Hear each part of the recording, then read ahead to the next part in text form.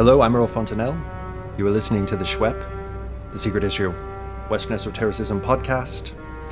And today we have a very special guest, Mr. Laurence Caruana, a painter, artist, lecturer, and author who is currently talking to us from the city of Vienna, but has a kind of international presence. Laurence, thank you very much for coming on the podcast. It's much appreciated. Thank you for having me. And thank you. It's an honor, really, since I've listened to your podcast while painting many, many times. So to be here is truly an honor. That's very kind. Before we get into your artwork, your background, and the multi-leveled and very interesting use you make of Western esotericism, call it that as a blanket term, let's just pick apart how I've just described you. So I've described you as a painter, an artist, a lecturer, and an author. Artist, I guess, is the umbrella term. Your painting we're going to talk about a lot, but maybe you want to get into a little bit of how would you describe yourself as a painter? I use classical techniques of painting, and I did spend a great part of my life actually pursuing that. And in the 20th century and now the 21st century, it is literally something, it's esoteric. It's something that is not easy to find. And even if today we have, for example, the internet where you can find videos which reveal these classical techniques, really you have to meet people. In my case, I met a master. That's why I'm in Vienna. And through my master, I found myself in that tradition of learning from master to apprentice. And so that's how I kind of became a painter in the sense of someone who really appreciates the craft of painting. Subject matter is another thing. If you look at the history of art, not just painting, but art, it's always concerned itself with sacred themes. And I am interested in the fact that in the West, after the Renaissance, humanism came about, and I believe humanism is an important inheritance that we have as Western artists, but we seem to have neglected the sacred aspect of painting along the way. So I call myself a visionary artist, and I write about this in my books. And for me, visionary art is really the marriage of the hieratic and the humanist traditions, hieratic being the sacred traditions of all cultures, whether it be India or Aztec or Byzantine, Hindu, Buddhist, and of course, all of the Western traditions that we have that are sacred, and then marrying that with the tradition we're coming out of in the last 500 years as painters, which is the humanist tradition, and that becomes a kind of visionary art. You're not on some kind of purist back to medieval perspective or any kind of program like that. You're quite happy to incorporate things from Renaissance and post-Renaissance art. Exactly. But I have to say that my understanding of 20th century art is that it wanted to reject a lot of the historical painting that came before it. And in the same process, it rejected almost all traditions of art and painting. So for me, both as a writer and as a painter, because I write about this, I call them the sacred codes. And the sacred codes are what we as artists, we can look back on all these different traditions. And so I look at, for example, perspective in a Byzantine painting, which is the crazy kind of reverse perspective, or the other forms of perspective you might find in a Persian miniature, and see them all as legitimate and fascinating and something worth exploring in the art. And so visionary art treats all of these different methods of perceiving perspective or perceiving form, perceiving the figure as valid and as a way for us to explore further the visionary aspect of painting. Now, when you say visionary, we're talking about seeing things in some way, having a vision. Now, if you're having visions, where are they coming from? That's the tough one, yeah. And very often today, visionary art is simply labeled as psychedelic art. And I don't mind the label psychedelic. I don't mind those traditions. But visionary is a broader term. For myself, the first 30 years of my existence were more concerned with dreams and using dreams as the path to obtain my imagery and messages in my life, and use painting as a way for me to bring out the deep dialogue that emerges when you go deeply into your dreams. And so I came to painting through dreaming. It was only when I was 33 that I had my first psychedelic experience. And since that time, I've pursued psychedelics as well, which I consider to be sacred plants. And yes, sacred plants, certain ones, have the power to give you visions. And in our culture, we have a hard time with that. But in traditional cultures, it's obvious that you turn to the plant as a kind of a sacrament. And through that sacrament, you're able to gain a view into the other world. And having experienced that, it was life-changing for myself as a painter to spend 6 to 7 hours with full-on visions transpiring before your open eyes and engaging in that experience. That is revolutionary for my thinking, for my conception of the world, for my view of the world as an artist, and so on. So it's really just a question of, can we integrate that visionary aspect into our culture? Because there is a healing component as well. It's not just a kind of a television pursuit where you're looking for entertainment. There's a engaging your soul by entering into these visionary realms. And as you enter the visionary realms, suddenly it becomes transformative. So visionary art is definitely growing across the globe as this international movement, and not just from the viewer standpoint, but from every person's standpoint, because every person can engage in that process and benefit thereby. So that's how visionary art is really becoming this growing phenomenon across the world. But I wonder what you think of things like Santo Daime, for example. Like 10 years ago, your normal straight person had never heard of ayahuasca. This is just to take one example. Nowadays, you can't even walk around without stumbling over an ayahuasca ceremony. You know what I mean? Like, it's become really not mainstream yet, but very widely spread. And so this is a very powerful psychedelic concoction that, you don't do it at parties. It's not recreational. It's serious journey you go on. And it's done in a ritual enclosure of some kind. It's done in a ritual context. But people all over Europe, all over America, I dare say, are doing it quite regularly. I would say it's become part of Western culture, if we want to call it, or say European, American culture, probably Australia and places like that as well. How do you interpret that development? There are actually various answers to your question. And the first one that comes to mind is that we as Western technological advanced civilization need to counterbalance our society and our views with something more archaic. So Amazonian culture, which is where ayahuasca comes from, there's still an element of enchantment, whereas we are a disenchanted society. That's one argument. I would also say that the kind of lifestyles in the West, which is very materialistic and very driven by time and scheduling and so on, leads to illness. And it leads to such illness that people need some cure or some transformation, some change in their lifestyle. And so these plants emerge out of necessity.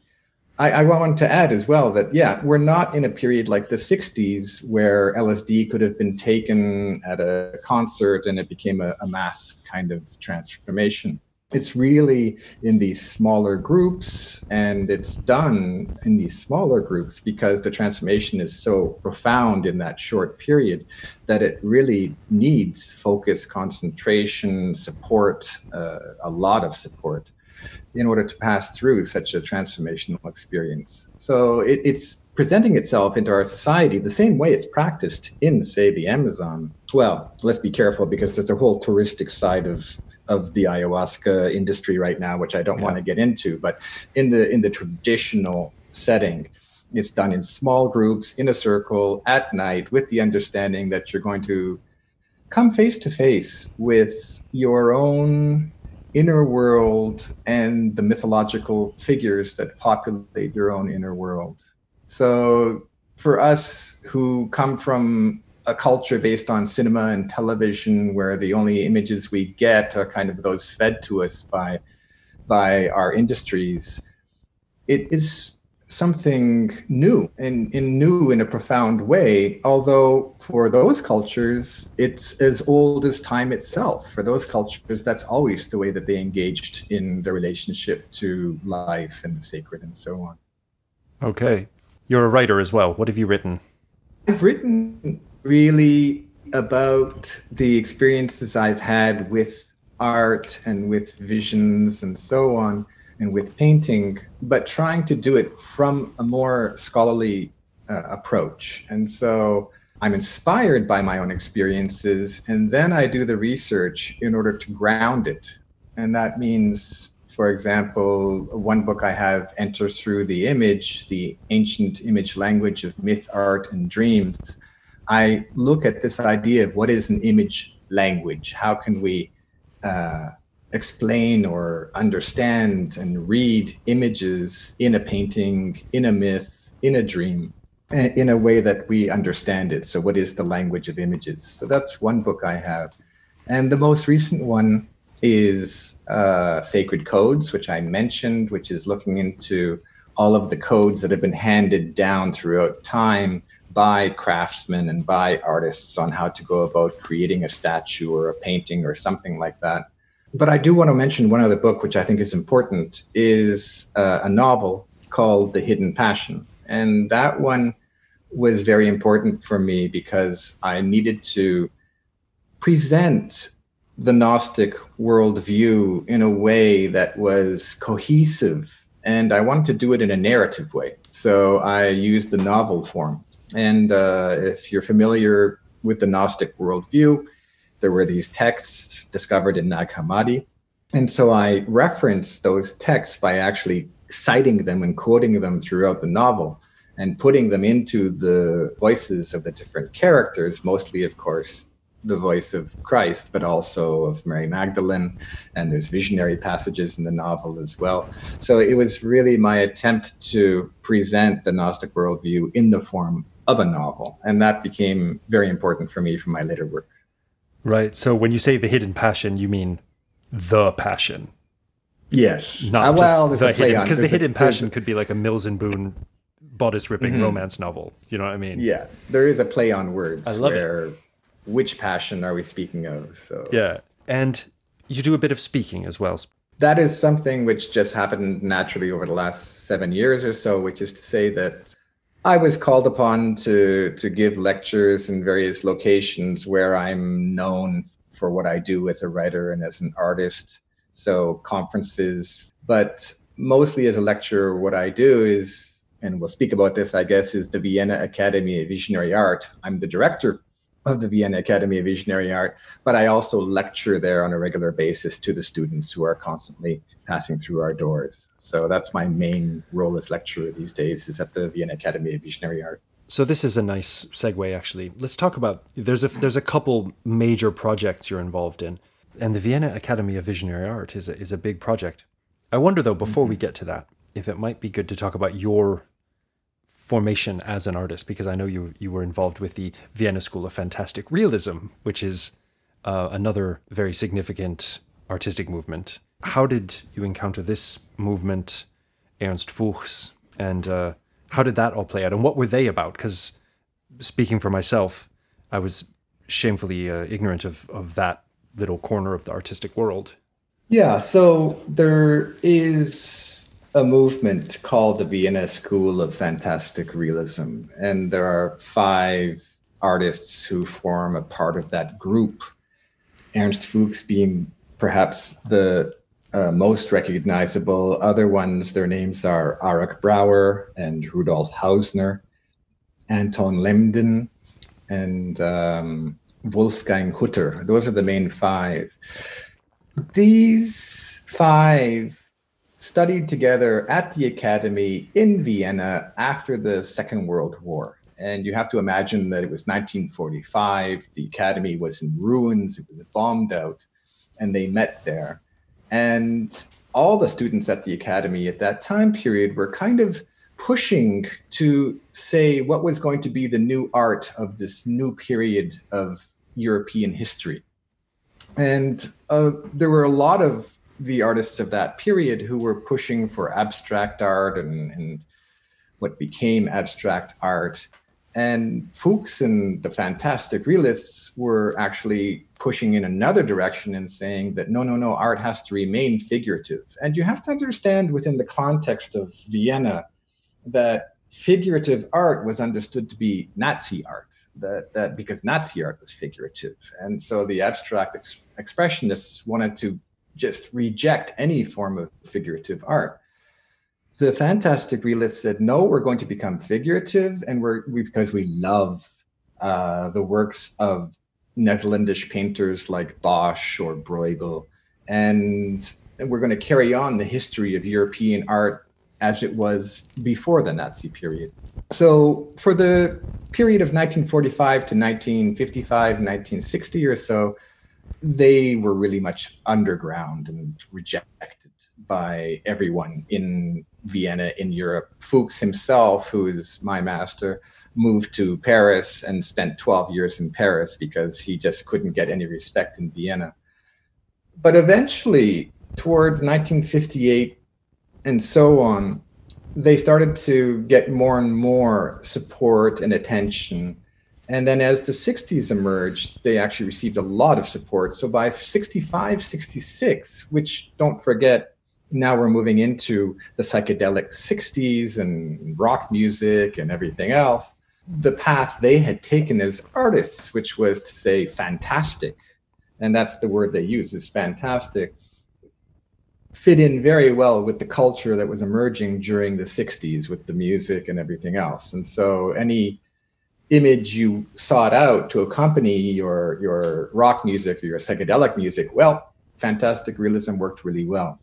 It is interesting because their paintings, like, for example, Fuchs and Brouwer, included a lot of war imagery from their experiences during the Second World War because they were traumatized by it. But they wanted to show the trauma of the Second World War, but also paint colorful, mythological, fantastic. And please be aware that the word Fantasie in German means imagination. It doesn't really mean fantastic like we use it in English. So they wanted to use the imagination. And Fuchs himself was very much influenced by Jung, which is interesting because Freud, of course, was based in Vienna. Jung was based in Switzerland, but it was Jung who had the profound influence on the fantastic realists. They were searching for the collective unconscious. They were searching for those collective symbols, those collective images, and so on, which had a certain mythic power. Can I ask you a couple questions about them? Mm-hmm. Were any of them engaged with, let's say, the Eranos circle more generally, or was this very much a Jungian thing? Because when you talk about this, I also think of the work of Henri Corbin, for example. If you're looking for the universal symbols, there's a number of places you can say they come from, right? You could take a Freudian view and say they're just things our brains throw up, completely materialist. You could take a Jungian perspective, which is that there are these archetypes. But then you could also take a Corbanian perspective, which I would say argues for a more robust otherworld. There's a place, the mundus imaginalis, where these images are living things, and you can meet prophets there, and you can meet angels, and you can meet all kinds of entities that are real. They didn't come from your subconscious. They are there waiting to be met, you know? Mm-hmm. And having met Ernst Fuchs and lived with him and spoken with him and so on, I could see that he lived in that mundus imaginalis that you're describing, that for him, it wasn't just the unconscious. He saw himself as a prophet in the tradition of the Old Testament prophets, and where they would hear the voice of the spirits in rushing water, he would actually create abstract movements in the paint, but then listen and see within those swirls of paint spirits emerging, angels, cherubs, and so on, and bring them out. So in that sense, he was a prophet, and he was extremely well read as a human being, and also had mystical experiences which caused him to read deeply into the Torah, the Old Testament, and the New Testament. He was half Jewish, half Christian. Like his father was Jewish, his mother was Catholic. And again, coming from Vienna in the period of the Second World War, that had a profound influence on his life. He was almost shipped off to Auschwitz when he was 15 years old as a halb Jude, but his mother divorced his father, and that allowed him to gain the status of a Christian. So it's a long story, but he had a very profound, he dove very deeply into scripture, and that had an influence on his art. But at the same time, he was very well read in the Greek traditions and so on. So he knew Greek mythology and mixed up all these different mythologies because he saw them all as just images. He used an expression, the eternal halls of imagery, as if they were engraved on tablets of stone throughout time, so that you enter into the hall of eternal images. That's what he called it, the hall of eternal images. And there you find engraved upon these tablets, these archetypal images. Well, archetype in the sense of Plato, that they are the eternal images, the ones that have existed from the beginning and will last forever. They're timeless. Yeah. So that's what he was searching for. And I would add quickly that stylistically as well, he did that, where he understood how the Egyptians, the Babylonians, the Greeks, how they delineated a figure or a face. And then he merged all of those, because each of those styles is a temporal style. And so I can draw like the way Egyptians drew the figure or like the Babylonians. But when you start to merge those, then you're searching for a style which is atemporal, which is beyond any kind of definite period of history, and moves into what he called the hidden prime of styles. So there's this Ur-Stil that is really, which is really at the foundation of all styles. Now, what if any links did these guys have with the Surrealists? Because I see some similarities and some differences. Yeah, so they talk about that quite a bit. Vienna was very isolated as a culture, especially during the Nazi period. So they only saw Surrealist works once Vienna had opened up after the Second World War. Because it was degenerate art during the Nazi period. Yes, exactly. And it was a revelation to them. And they were strongly influenced by Dali and Magritte. And Rudolf Hausner in particular, who I described Fuchs. Hausner is the one who took the Freudian approach. Hausner is the one who looked at his own life from the Freudian standpoint and psychoanalyzed himself through painting. So he saw himself as very much working in the Surrealist tradition. Then he got to know André Breton. André Breton looked at his work and said, "Ça, ce n'est pas le surréalisme. It's not surrealism," because it wasn't automatic, at least in the sense that Breton understand that it has to be automatic. So what's fascinating is that fantastic realism is a misinterpretation of surrealism, and that's what makes it original. And I think what we're doing as visionary artists today is we're misinterpreting fantastic realism, and that's what makes it original, what we're doing today. I love it.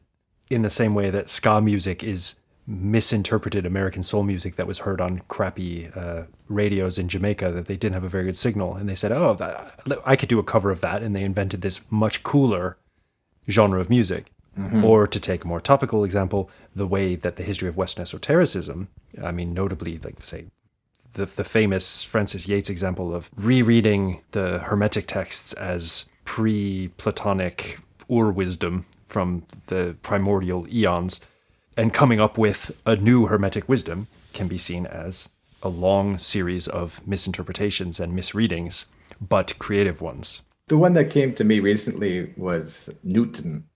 And we realize now how much of an alchemist Newton was.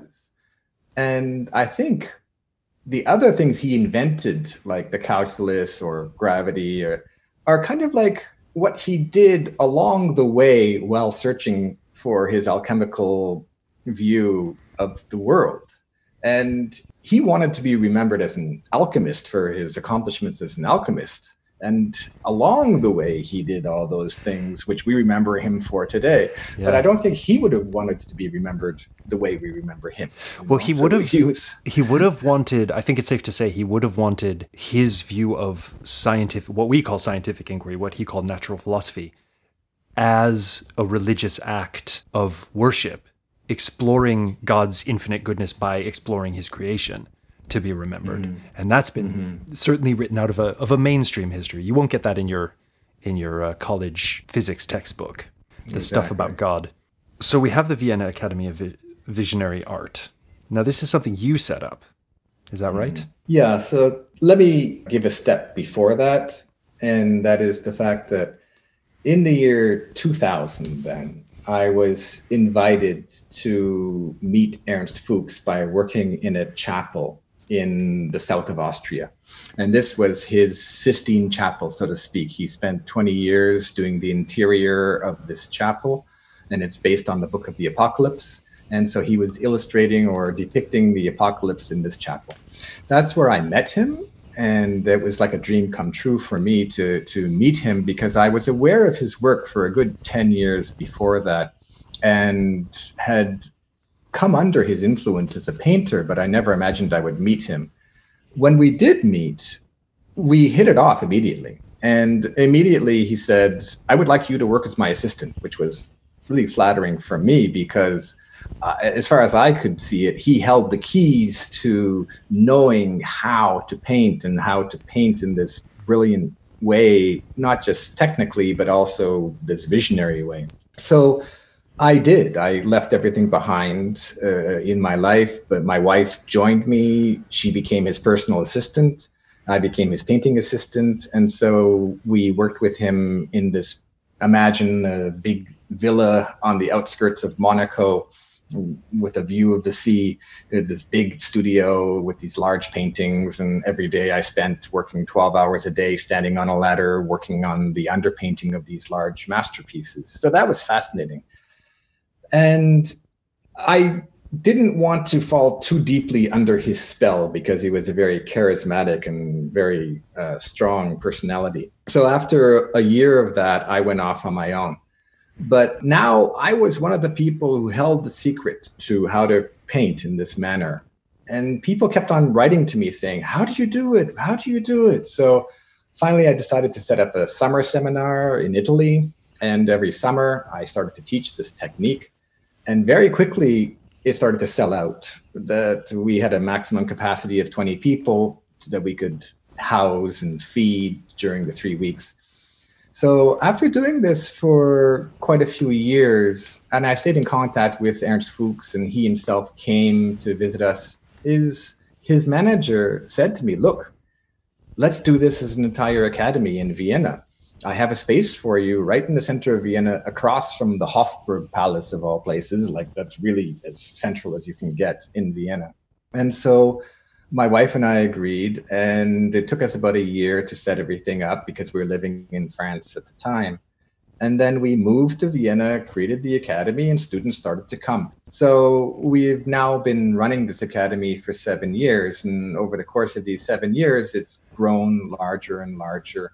And we've acquired more and more students from really around the world. So we're managing to attract students who are not just interested in the painting technique, which is, of course, important to me, but this whole idea of visionary art and what we do as visionary artists.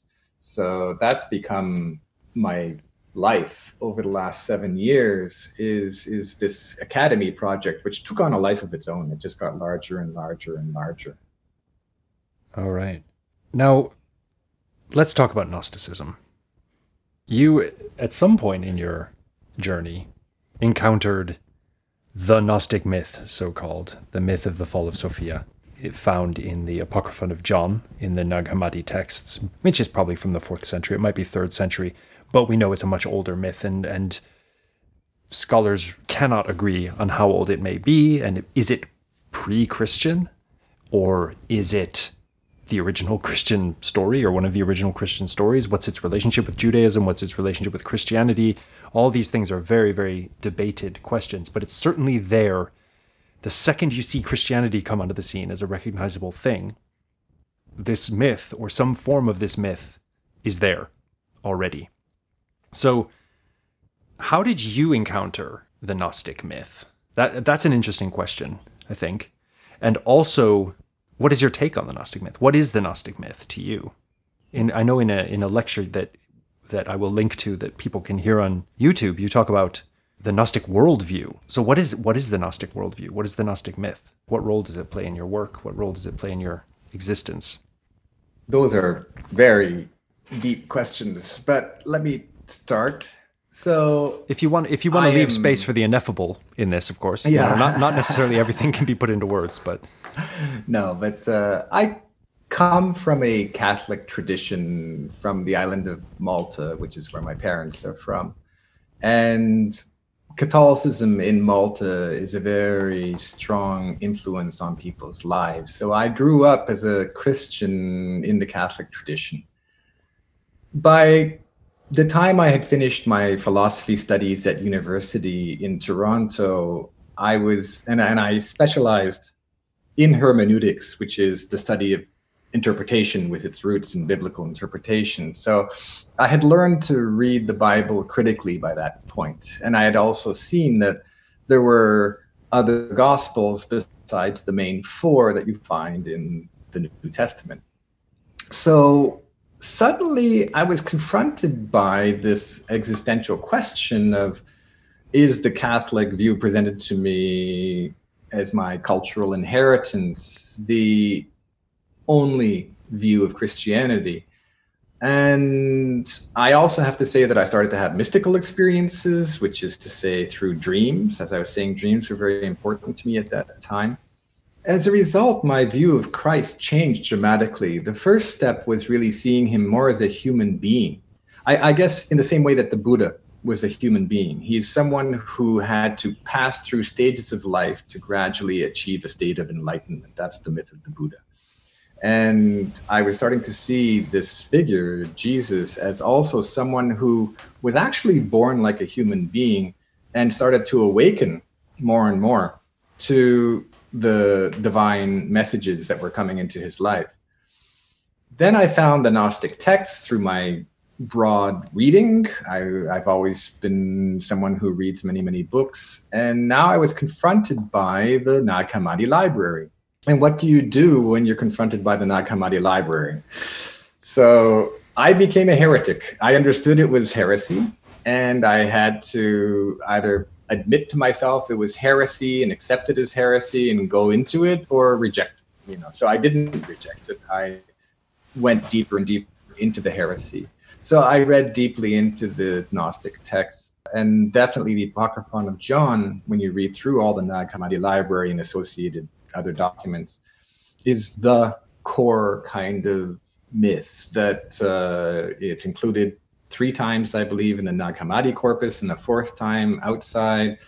It was obviously very, very important because it seems to get at one of the core myths in Gnosticism. And we can go on, what is Gnosticism? And there's different types like Valentinian and Sethian and so on. So there's many Gnosticisms, but it seems to be the one, the myth in the Apocryphon of John, which is the most cohesive, the most complete, presented in the most cohesive form within that book, as opposed to all the little fragments that we get everywhere else of the Gospel of the Egyptians or trimorphic protonoia or whatever.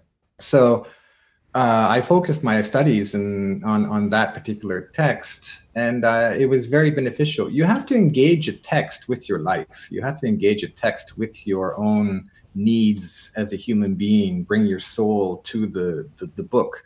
So that's what I did, is I brought my soul and my spirit to the text, and the results were fantastic, that they seemed to consistently answer whatever questions I had, and the most fundamental questions. How was the world created?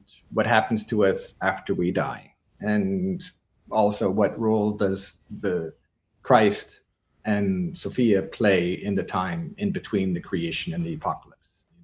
So all those questions get answered by that text. And for me, it comes the closest to summarizing my readings into Egyptian beliefs, Babylonian beliefs, Greek beliefs, Hermetic beliefs, and so on. That it's not a coincidence that I think Gnosticism came out of Alexandria, which was a melting pot of the influences of all these cultures. And it's not like the Gnostics just kind of created this out of nowhere. They were confronted by all these different cultures and mythologies and metaphysics and so on, and trying to find the answers. So that was the answer that they managed to put together in the form of a myth. So that's what the Apocryphon of John is to me. And it's a myth that works really well in my life as a way to move through my life. So why did Catholicism go such a different path, in your view? If this myth is for you like a more holistic or a more true approach to the story of Christ, what do you think happened due to a long series of doctrinal decisions and political decisions and whatnot?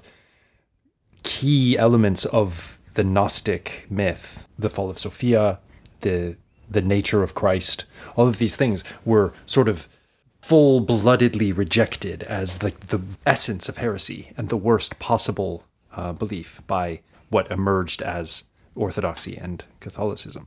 So what went on there, do you think? I wish I had the answer to that question. Yeah, it's an unanswerable one, but I find it fascinating. I do see, though, that the Eastern Orthodox Church does view creation as this gradual process of theosis. The Christ in the Eastern Orthodox Church is the transfigured Christ, the one who appears on the Mount before the three apostles and is a being of light.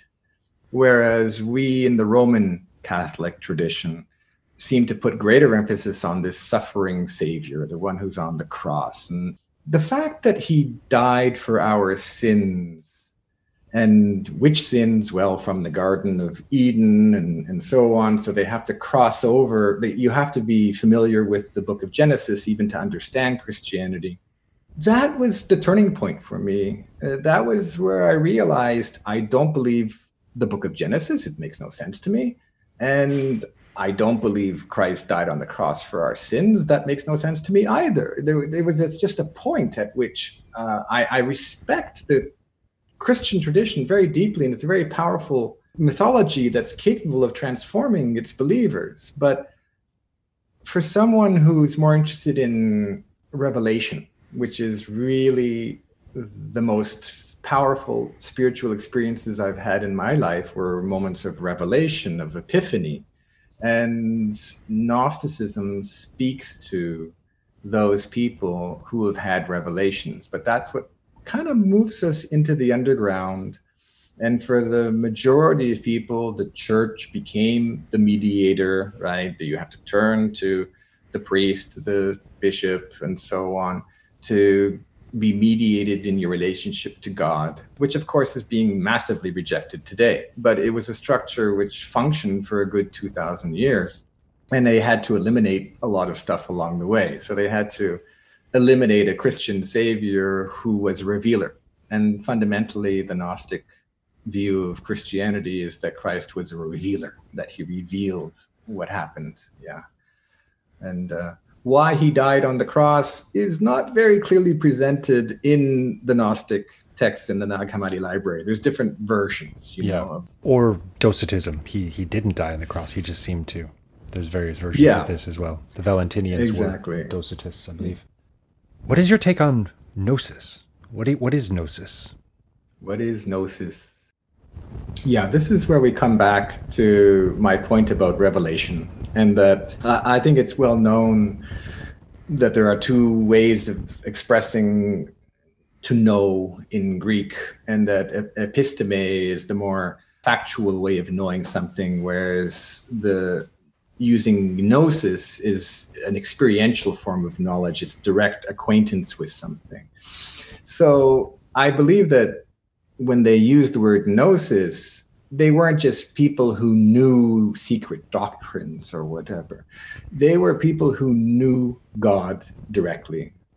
There's a famous quote by Jung who says, the interviewer asks, "Do you believe in God?" And he says, "I don't believe in God. I know God."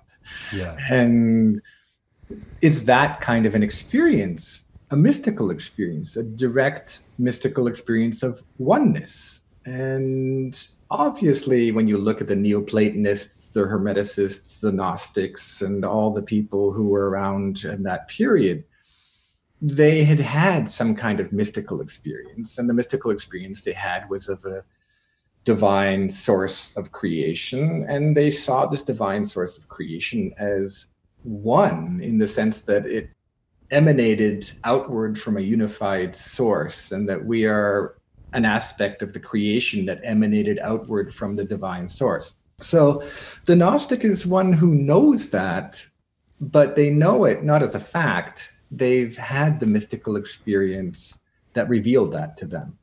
And then all of these texts just confirm what their experience, what their mystical experience was, and gives voice, and the myth, the language, all of it gives confirmation to the mystical experience.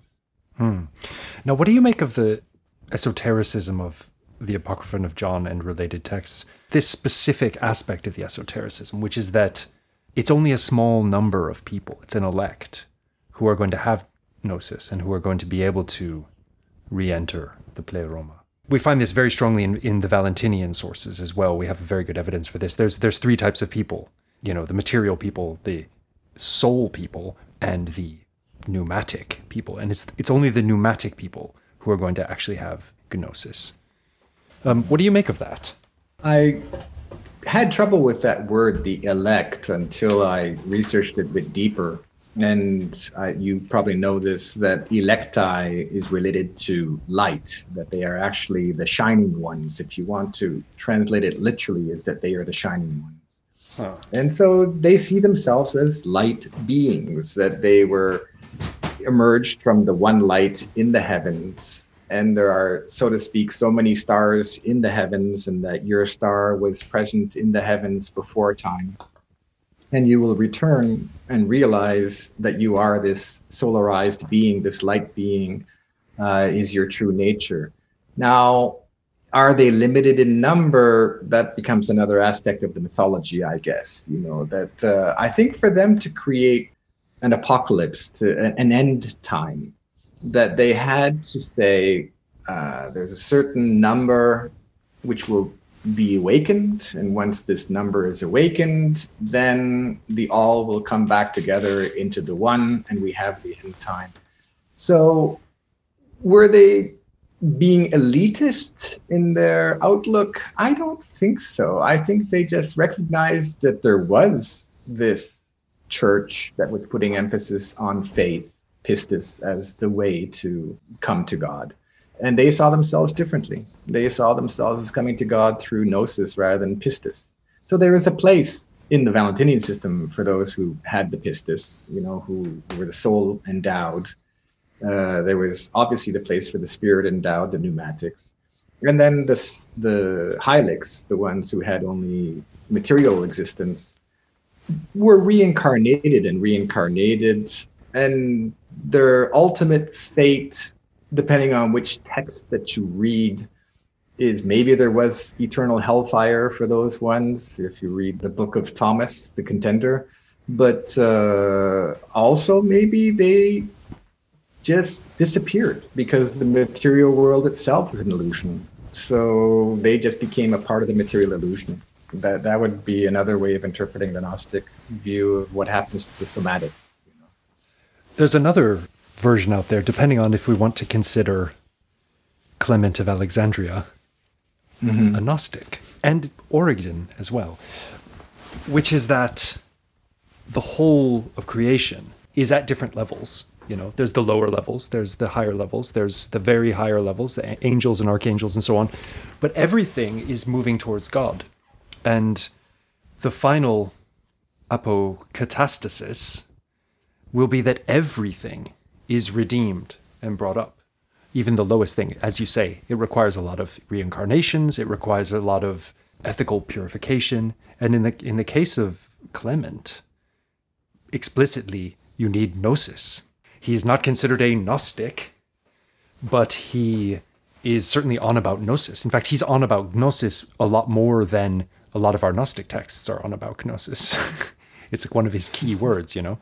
And he sees it's hard to say what he sees as the final end game, but seemingly a kind of infinite movement of everything toward higher and higher states of being. And that seems also to be the case with Origen, who comes, you know, sort of the next generation after Clement, also in the Alexandrian Christian milieu.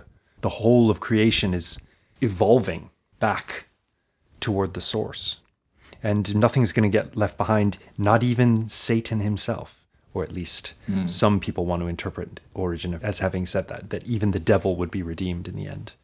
I think if you're familiar with Teilhard de Chardin, who tried to integrate evolutionary theory into Christianity, that's kind of where he ended up as well. And I like it. I like the idea that all the different levels of being are subsumed into the highest level in the end. Because obviously, if you look at all of the Neoplatonic viewpoints, that the one eternal being descends in different hypostases lower and lower and lower. So it seems like a natural outcome that everything is resumed or taken back up into the same place from which it had its origin. So. Yeah, maybe I'm wrong in seeing this as a key structural difference, but what strikes me as the key difference between late Platonists like Plotinus and Christians is that the Christians have a time limit. They have a beginning and an end.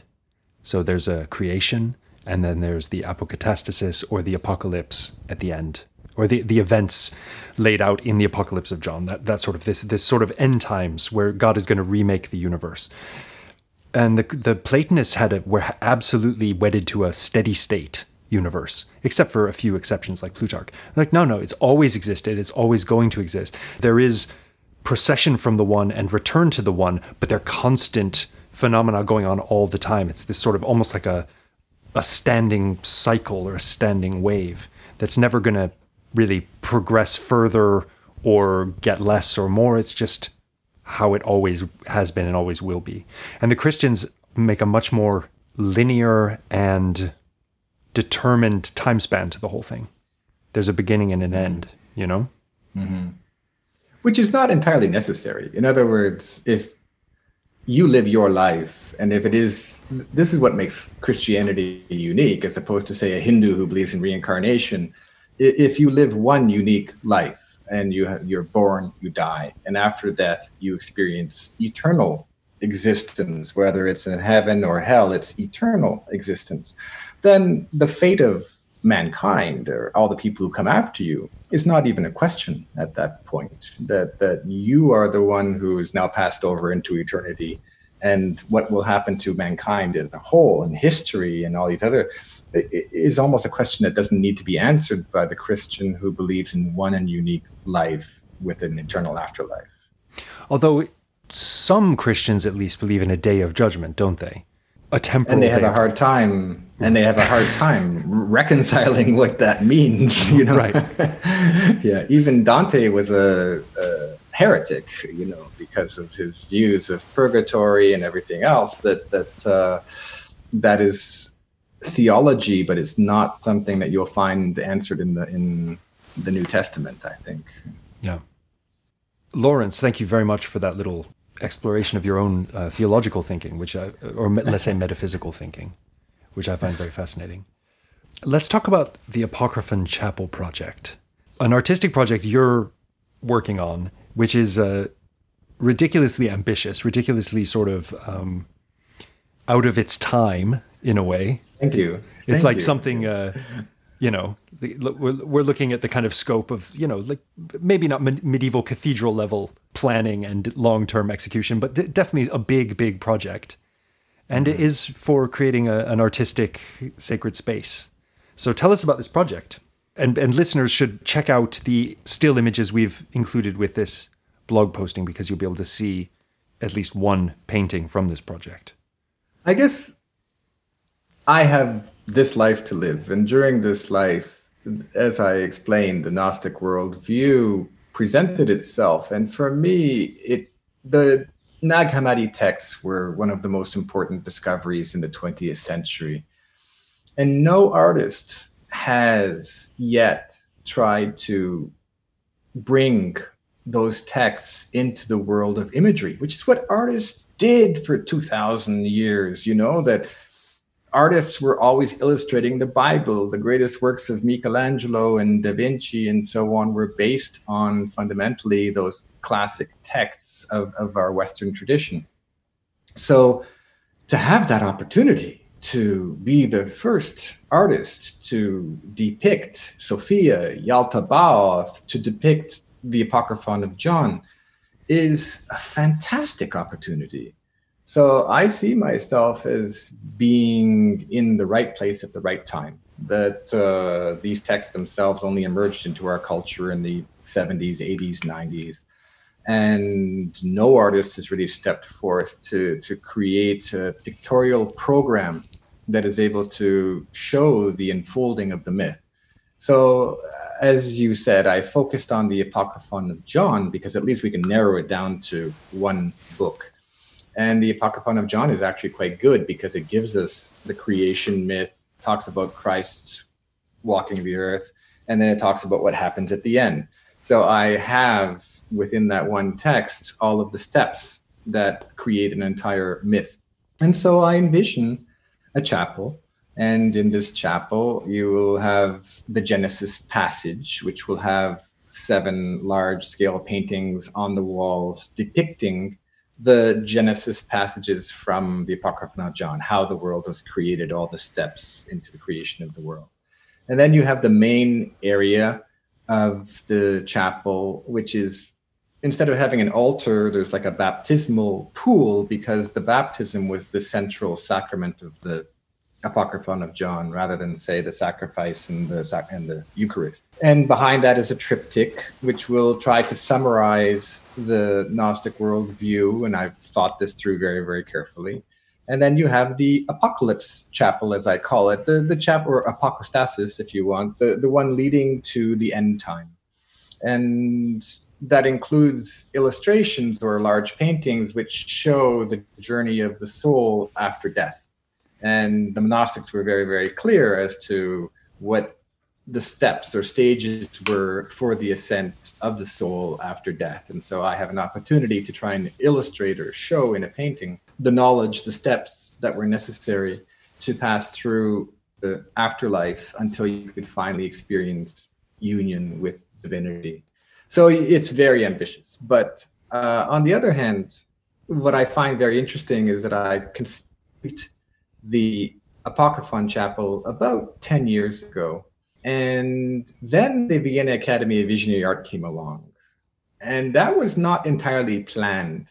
But what emerged is that many, many people came to me through the Vienna Academy of Visionary Art, offering not just painting as a form of transformation and healing, which is what we do there, but we had a cultural space as well. And in this cultural space, people are using sorts of new healing modalities like chanting, forms of movement, forms of yoga, and when you read the Gnostic text, you realize that they were using also vocalizations and other forms to connect with the sacred and to journey, to go on vision journeys. So spontaneously, I've now come across many people who would serve very well as using that space, that chapel space, to conduct their various forms of soul healing that can go on in such a space. Because I don't see myself as a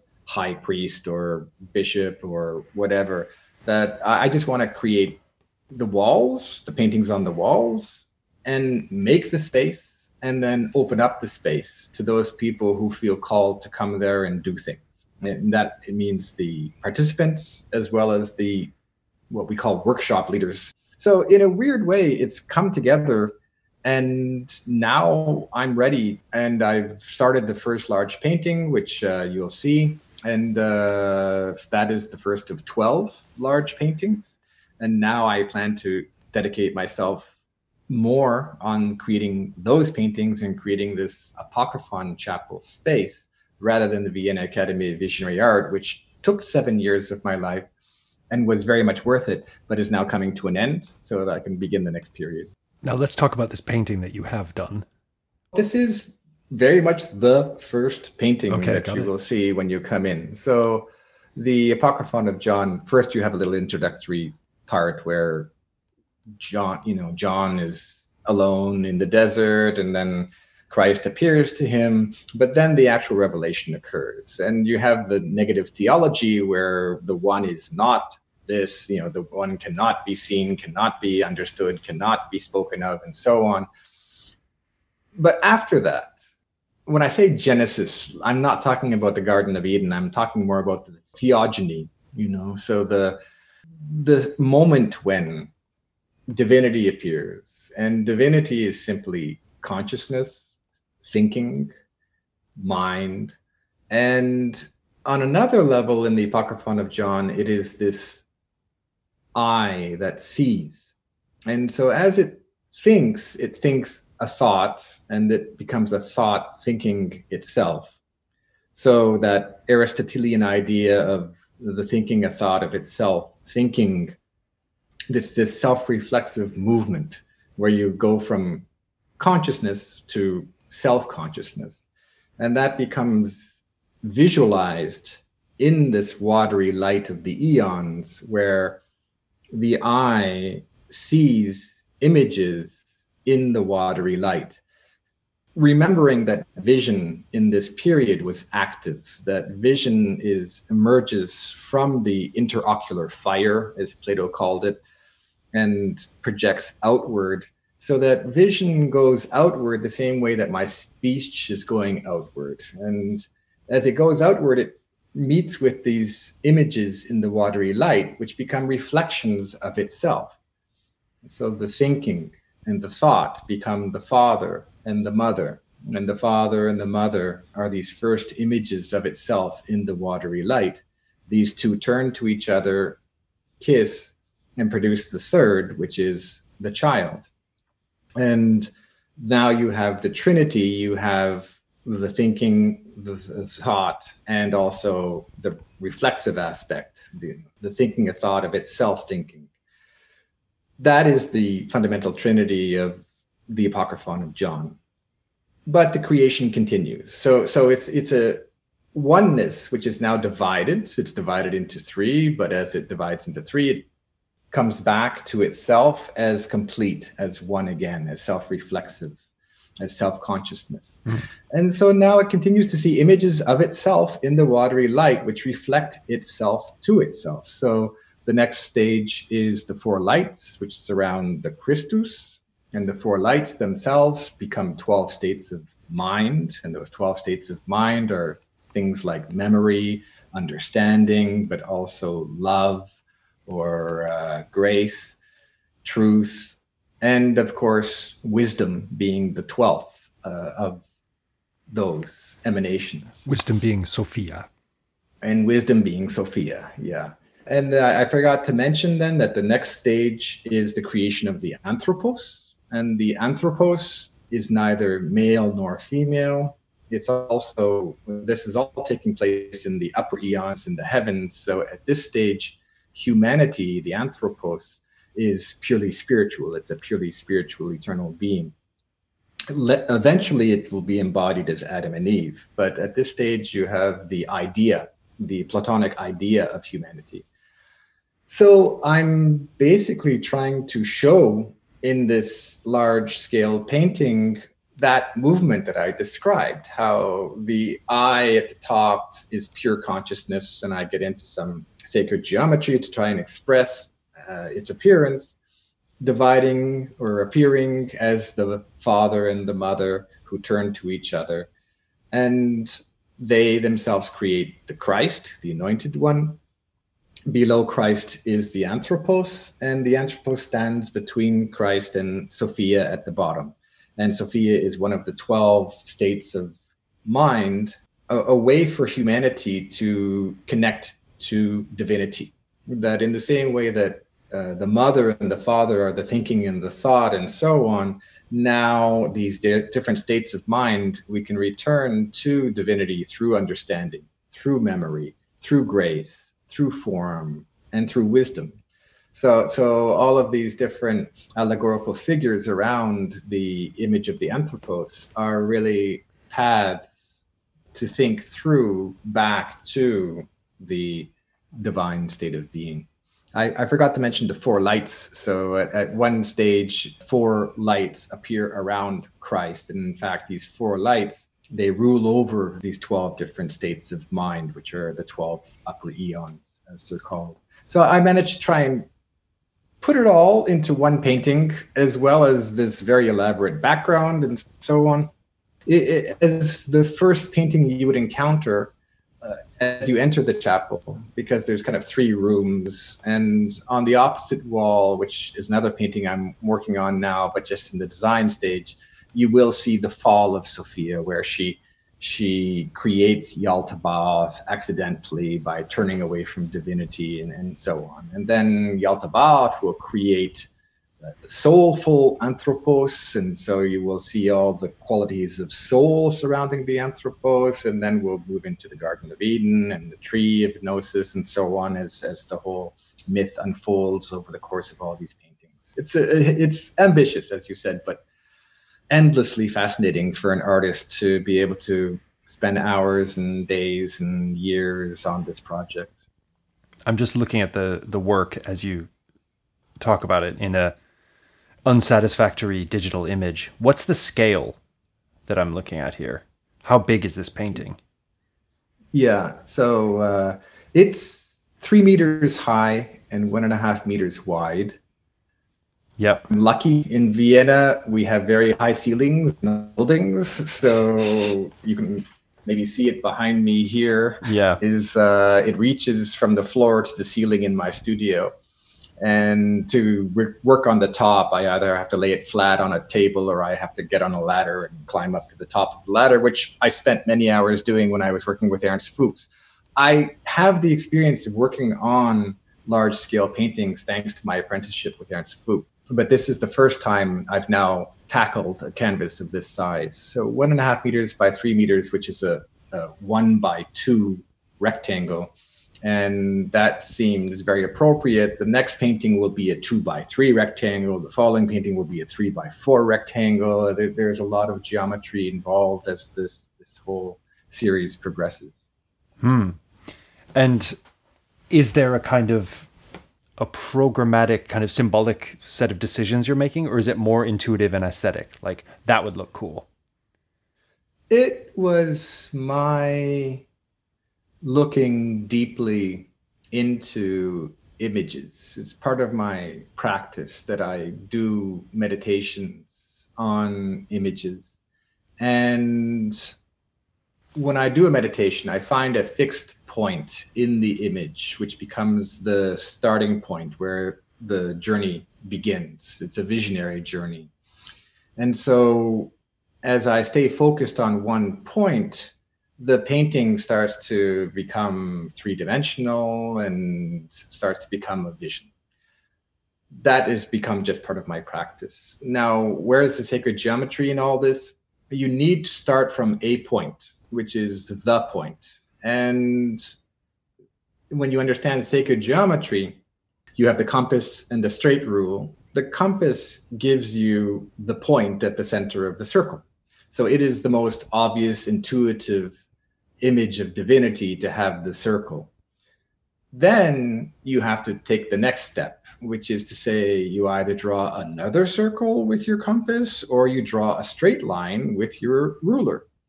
And as I went deeper into this, I realized that yes, the moment you cut the circle with your straight rule, and you draw another circle based on those lines that you created, then you end up in what's called ad quadratic space, that you start to create a grid of squares. When I use just the compass and I do circle, circle, circle, circle, circle until I create 7 circles, that's known as the flower of life, and I draw lines within that grid of circles, I end up with a triangle, and I end up in what's called ad triangulum space. And the Gothic masons knew all this stuff, and the Gothic architects, so that they made their designs. The floor plan was in ad quadratum space. The elevation was in ad triangulum space, that they were using a grid of triangles in which to design the facade of a cathedral, and a grid of squares in which to design the floor plan. So any architect worth his substance in salt or stone would know these fundamental principles. And for me, it's important that I also illustrate those principles in the painting itself. So the whole background is a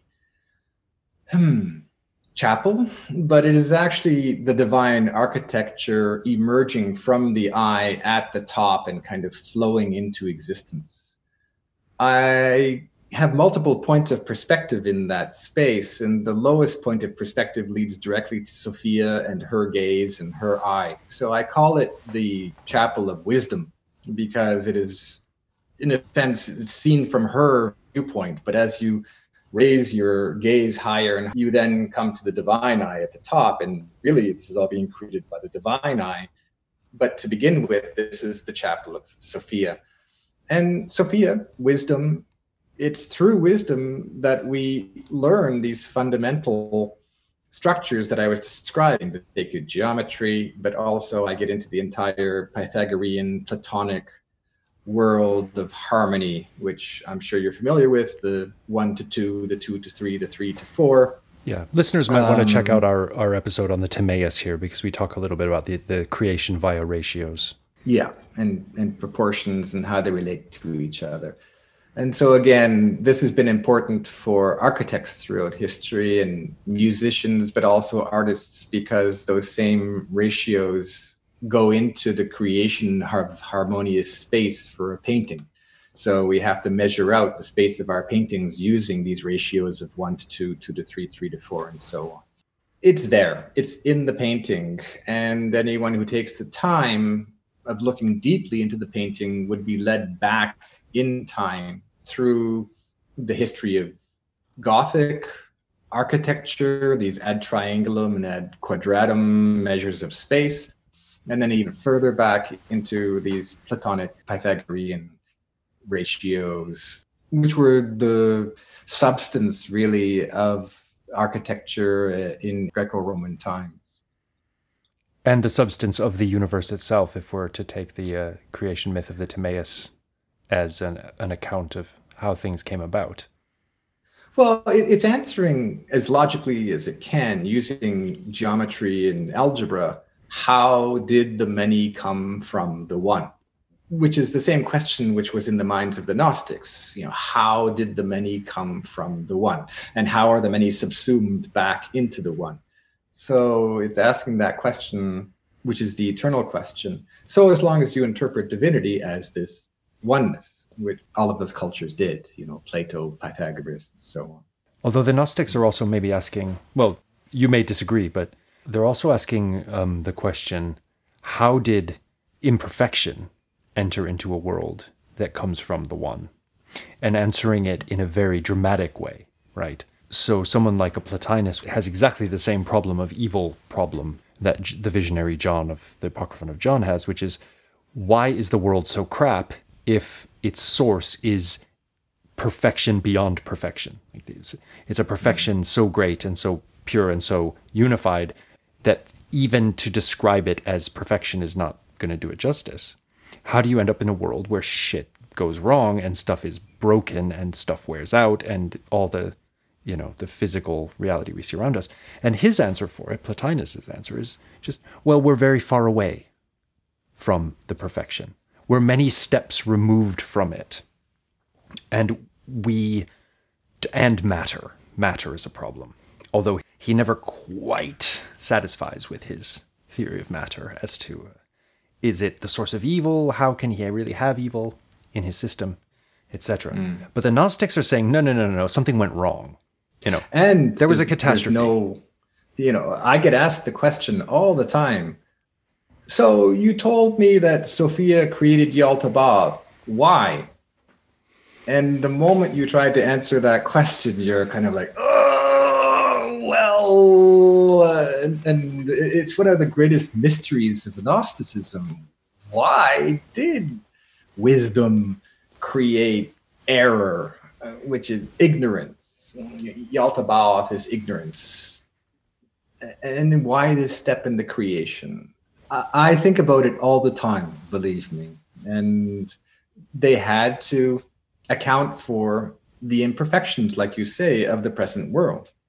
Some women are very upset that it seems to be all the blame seems to be cast on a woman, a female character. So it becomes like a patriarchal kind of explanation. I don't really agree with that. I think that the feminine is portrayed both positively and negatively in Gnosticism. At least you have a feminine in Gnosticism. Yes. You know what I mean? Exactly. As opposed to other forms of Christianity one could mention. Yeah.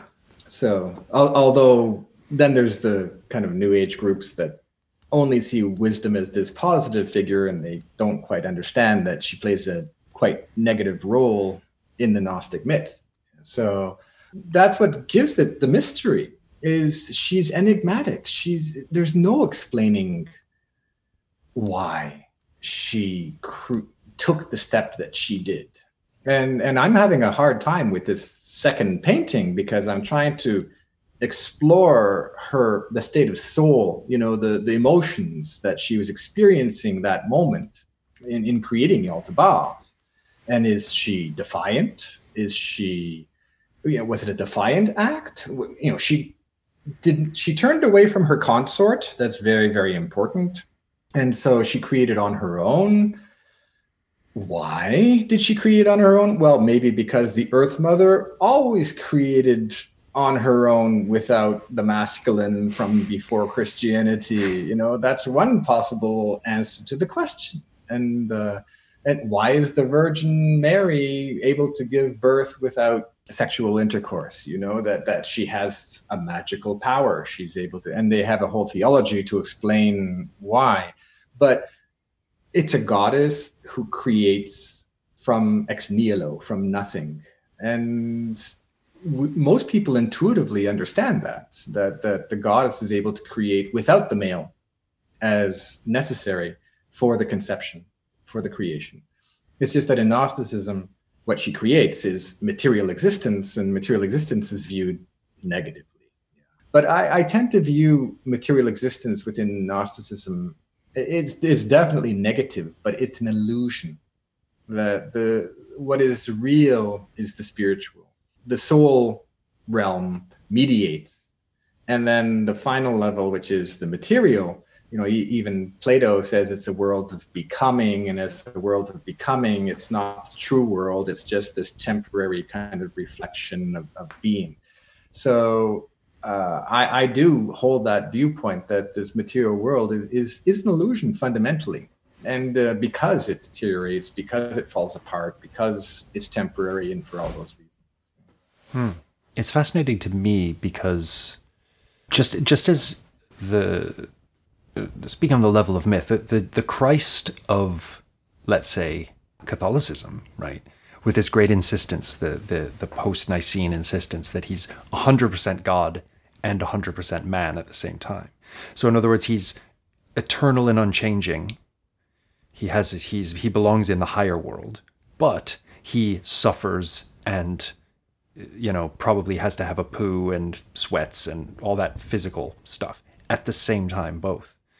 I kind of see that some of that maps onto the Sophia, because she also has a foot in both camps. She's in the pleroma. There's nothing material about her, right? She's in the higher world. She's at the right hand of the Father, as it were, although not at the right hand, but at the bottom of a long, very complex hierarchy of emanations.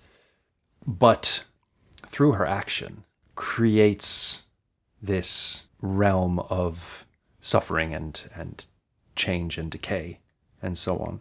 There's some aspects of her that overlap with the traditional Catholic Christ figure and others that don't. And also I think of Milton's Satan, who is, for the majority of Paradise Lost, he's obviously a hero figure. You read it and you're like, Milton is in love with this guy, because he is infinitely brave and stands on his own 2 feet. And he's like, yes, God created me, but I can create something myself. And then in the final chapter, he's turned into a snake, and you realize that anyone who tries to oppose the divine plan is a bad guy. But there's something so noble about that, just standing in the face, or maybe this is because I come from a kind of individualist, modern, post-Protestant world, you know what I mean? This sort of the one romantic figure standing like a rock, no matter what fate and God throw at him, he refuses to yield because of his own inner excellence, I think that's another reason why the Nag Hammadi library is so fascinating, is that you have all these texts which are supposed to be related to each other and yet have inherently contradictory messages, explanations, depictions of, say, this Sophia or feminine divine figure. And in some of the texts, she remains divine with no need of the male.